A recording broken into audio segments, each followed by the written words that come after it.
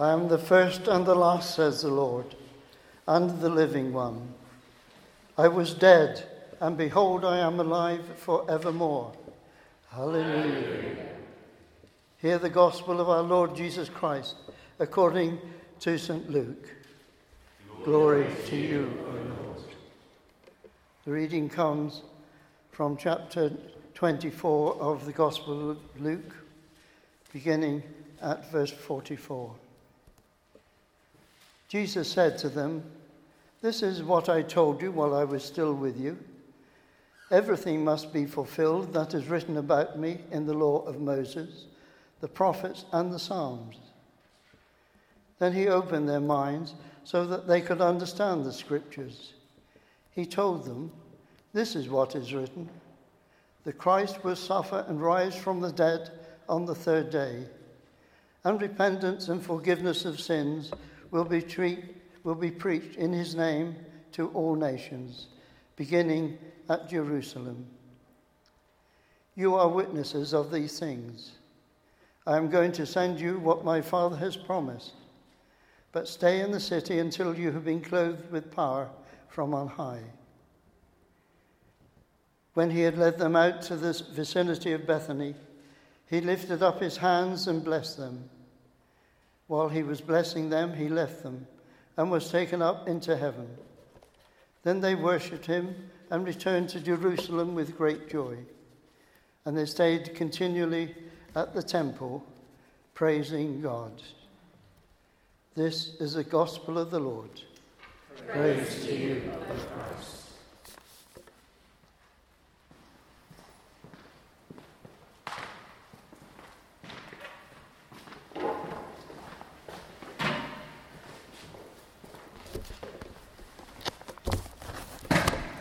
Let's pray. Lord Jesus, you open the minds of your disciples to understand the scriptures. We pray now, risen Lord Jesus, come and open our minds and our hearts to understand the things you have to say to us from your word, and to fill us with joy and peace in believing. For we ask it in your holy name. Amen. Please do be seated.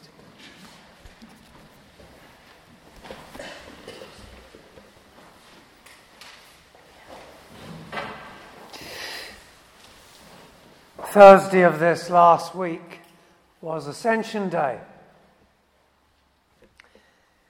And that may have passed unnoticed. Maybe not to you, but it certainly passes unnoticed to many people. Unlike some countries, my brother was visiting us from France last week, and in France, Ascension Day is a public holiday. But it goes largely unnoticed here. Ian was speaking about his life as a primary school teacher. Well, it's more than 50 years, good bit more than 50 years since I was at primary school. But I went to a Church of England junior school, and we loved Ascension Day. We loved Ascension Day because we went to school as normal in the morning, and then about mid-morning we left school and were led as a troop through the small town where we lived to the Anglican Church, St. Mary's, and there we joined in the Ascension Day service. And we loved Ascension Day not because of Ascension Day service. I don't think we took much of that in, but because after the service, the rest of the day was our own. We had a half-day holiday for Ascension Day. Those days, I think, have disappeared. But what is Ascension Day all about? We understand why, as Christians, we celebrate, we remember the death of our Lord Jesus Christ for us, as we shall do so later this evening, and his resurrection from the dead. commemorated here in this wonderful embroidery here, that's not the right word, applique here, of the empty tomb. We understand why we will be celebrating next Sunday, Pentecost, the outpouring of the Holy Spirit. But why should we celebrate Ascension Day? How does that fit into it all? This evening I want to highlight just a few of the things which the Bible has to teach us about the significance of Jesus' ascension into heaven for our encouragement. And first of all, the ascension means that Jesus' atoning work is finished and complete. At the beginning of his letter to the Hebrews, the unknown author writes concerning the Lord Jesus, after he had provided purification for sins, he sat down at the right hand of the Majesty in heaven. Jesus, God's Son, came into this world to save sinners. He spent 3 years teaching and healing and training his disciples before he was taken and cruelly nailed to that cross at Calvary.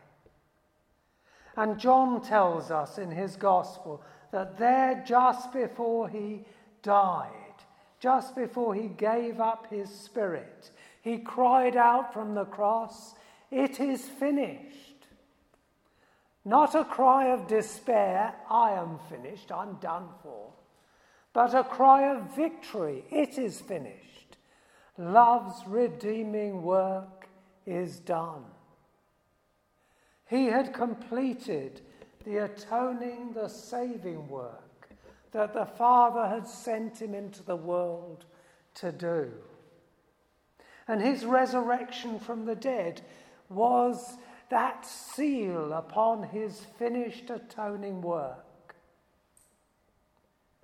He conquered sin and death and has inaugurated the new creation. And for 40 days after his resurrection, he appeared to the disciples, teaching them about the kingdom. And then, as we read, as Norman read to us this evening, as he blessed them, he ascended into heaven. And he is seated at God's right hand in the heavens.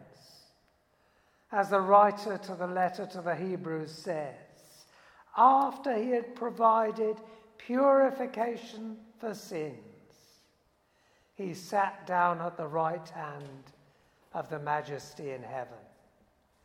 The ascension of the Lord Jesus means that his earthly work is done. It is complete. He has done all that is necessary for our sins to be forgiven and atoned for. And we will celebrate that later this evening in the breaking of bread and drinking of wine in remembrance of him. But secondly, by his ascension, Jesus has become our great high priest in the heavens. We read, I asked for Psalm 110 to be read to us. It's a bit of a peculiar psalm in some ways. It's an interesting psalm. It's one that Jesus used to set a riddle for the Jewish leaders. He said to them, "How is it that you say that the Messiah is David's son when David called him Lord?" And he's quoting from this psalm, Psalm 110. The Lord says David said to my Lord, "Sit at my right hand till I make your enemies the footstool of your feet." Jesus has been exalted into heaven to become our great high priest in the heavens. That psalm goes on to speak about the way in which Jesus has been made a high priest forever after the order of Melchizedek. Another thing that the writer of the letter to the Hebrews loves to pick up, this strange character, Melchizedek. Jesus is at God's right hand in the heavens, and he's there interceding for us as our great high priest. Under the old covenant, the high priest once a year would offer a sacrifice for the sin of the people on the Day of Atonement and take blood into the Holy of Holies, into the very presence of God. The only time any human being was allowed into that most holy place. They did it again and again, but Jesus, our great high priest, having offered himself as a sacrifice for sin, has gone into the presence of God on our behalf as our great eternal high priest to intercede for us in the courts of heaven. And the writer of the letter to the Hebrews says this: because Jesus lives forever, he has a permanent priesthood. Therefore, he is able to save completely those who come to God through him, because he always lives to intercede for them. What a wonderful thought. Jesus is there tonight at the right hand of the Father. He's interceding for us. He's praying for each one of us. And because he does that, we will be brought safe at last to glory.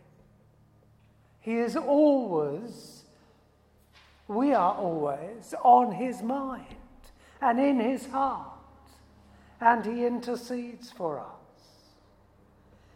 He has entered into the presence of God on our behalf to prepare a place for us, and he will bring us at last safe to glory.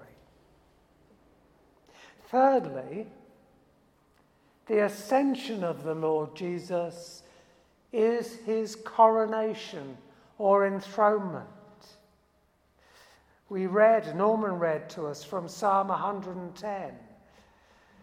The Lord says to my Lord, sit at my right hand until I make your enemies a footstool for your feet.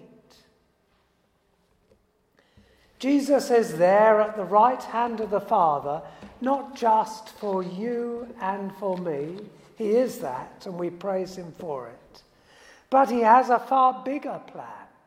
He is there at the right hand of the Father, enthroned as Lord of all creation, as King over all the earth, whether people recognize it or not.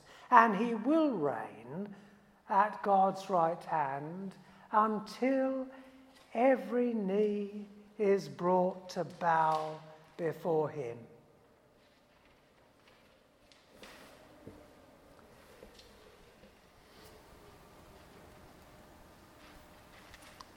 The crucified carpenter of Nazareth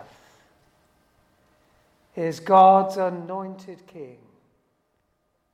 The Apostle Paul says in Philippians that because Jesus died for us, gave himself for us, God exalted him to the highest place and gave him the name that is above every name, that at the name of Jesus every knee should bow, in heaven and on earth and under the earth, and every tongue acknowledge that Jesus Christ is Lord, to the glory of God the Father. Christ reigns and is bringing in his kingdom and one day all will recognize him as King. Not just that, but it is God's purpose and plan, says Paul in Ephesians, to bring all things in heaven and earth under the dominion of the Lord Jesus. To bring all of creation back into submission to him. All creation will be restored to its created purpose and glory.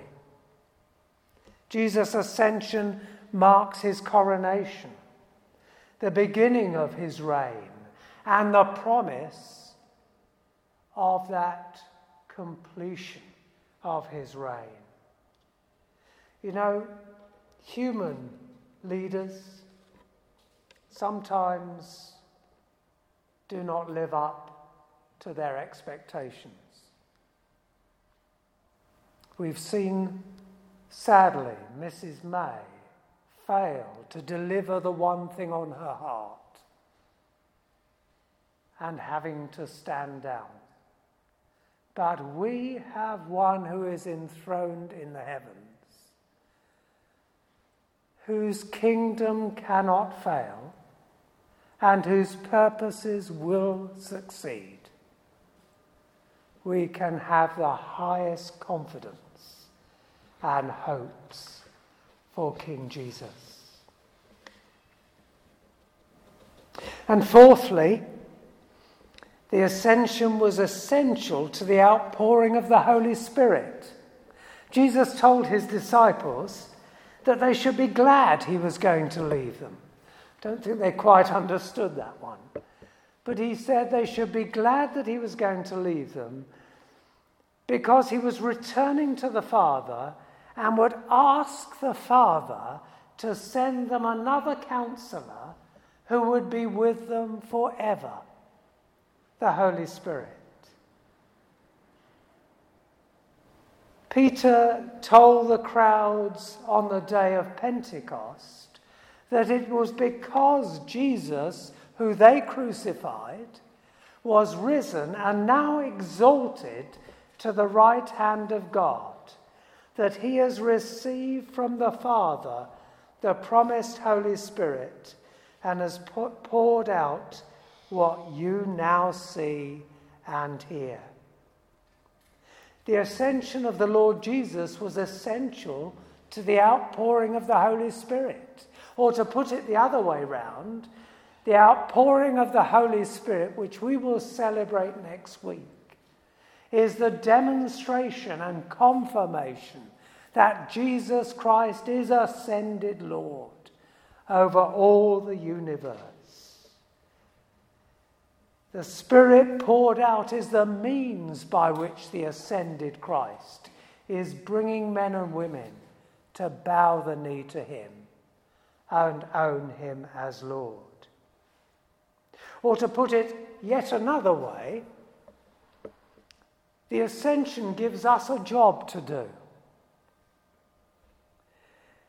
When Jesus ascended into heaven, Luke tells us at the beginning of the book of Acts that the disciples stood there gazing into heaven, open-mouthed. Luke doesn't say that, but I think that's what it was. They were open-mouthed, gazing after him. And two angels had to come and say to them, "What on earth are you doing now?" I paraphrase slightly. The angels told them to go to Jerusalem and to wait for the Spirit because they got a job to do. Why are you standing around gazing into heaven? You've got jobs to do. And because Jesus is ascended into heaven and will reign until all the world comes to recognize him as King, because he has poured out the Spirit for that purpose, we have a job to do. We have a job to do in telling the world that Jesus Christ is Lord, the Saviour of the world, the risen and coming King. and that they should recognize that he is Lord and bow the knee to him. We have a vital task to do in serving the ascended Lord, in making his kingdom come. We have the task, as we've been reminded tonight, of praying for his kingdom to come. But our prayers also have to be given legs as we, equipped by the Spirit, tell others of the Lord Jesus Christ. And fifthly and lastly, you'll be pleased to hear, I'm sure there are many more points, but this is my last one. The ascension is the guarantee that Jesus will come again. The angels told the disciples, Luke tells us in Acts chapter 1, that this Lord Jesus, whom they had seen go into heaven, will come again in like manner. Jesus, think about it for a moment, rose bodily from the dead. And there is a little bit of earth already made fully new and in the presence of God in glory, as an anticipation of the day when Christ will return and make all things new. Anticipation of the day when all creation will be suffused with the glory of the living God. When the very creation itself will be liberated from its bondage to decay and join in the freedom and glory of the children of God. Jesus' ascension into heaven is the promise and guarantee that he will come again to make all things new. That the earth will be filled with the knowledge of the glory of God as the waters cover the sea. The ascension of Christ, then, should prompt us to worship him. It should encourage us to serve him in the work of the kingdom, and it should fill us with hope as we look for and long for the day of his coming.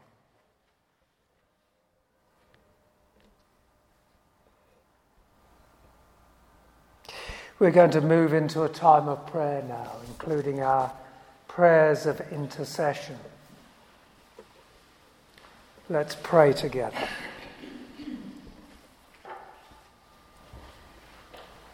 Oh Lord our God, we thank you for the Lord Jesus Christ. We thank you for him who came into the world to save sinners, who gave himself for us at the cross, who rose victorious from the dead, and who is now ascended on high and reigns at your right hand.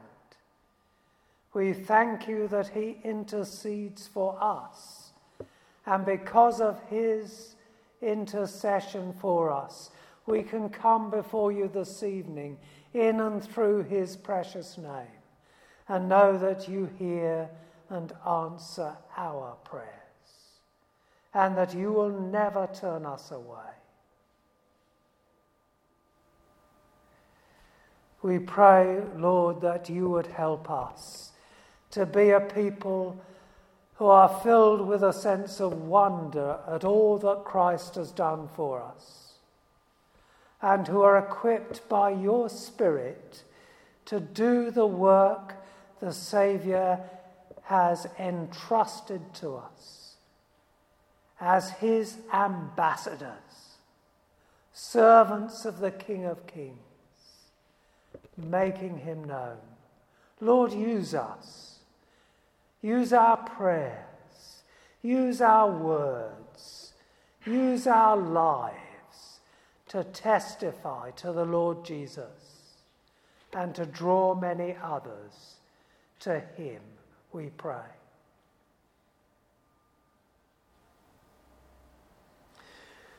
Lord, we pray for our country at this time, in its confusion and its chaos.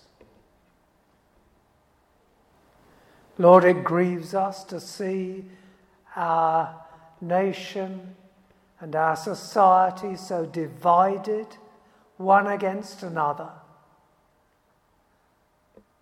People determined to have their own way.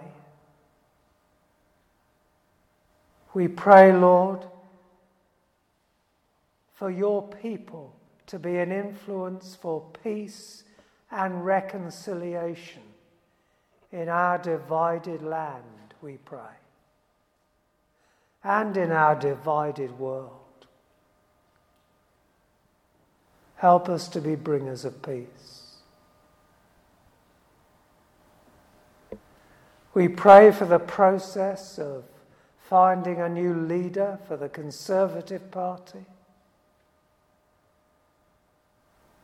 Pray, Lord, for unity there, and for wisdom, and for someone who can lead with wisdom and insight. Lord, we don't envy them, whoever they may be. We pray, Lord, for Christians in Parliament and in government. Give them humility and make them a witness to the government of the King of Kings, which is a government of grace, a government that brings blessing.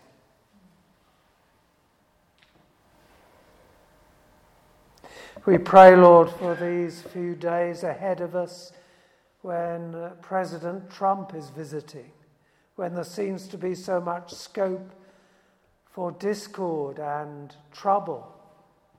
And pray there also that you would help there to be peace in our land. Lord, we pray for those who will lead countries to be statespeople who seek to serve and not to glorify themselves. Lord, we pray for our young people at this time as we enter the exam season, with many facing different exams and perhaps fears of how they will do, worries about their future. We pray that you would calm our young people, help them to remember the things that they have learned and to do their best. Give them a sense of peace, and we pray for our Christian young people that they may know that you are with them in it all, that your hand is on them, whatever the outcome. Bless them, we pray. Make us faithful in our prayers for them. So bless us as a community of your people, Lord. Bless us in this week of prayer. Help us to be a people who unite in prayer before your throne, coming in the name of the risen and ascended Lord, and knowing that he has all power in heaven and on earth, and can do more than we ask or imagine. Give us that confidence in our prayer, for we ask it in Jesus' name. Amen.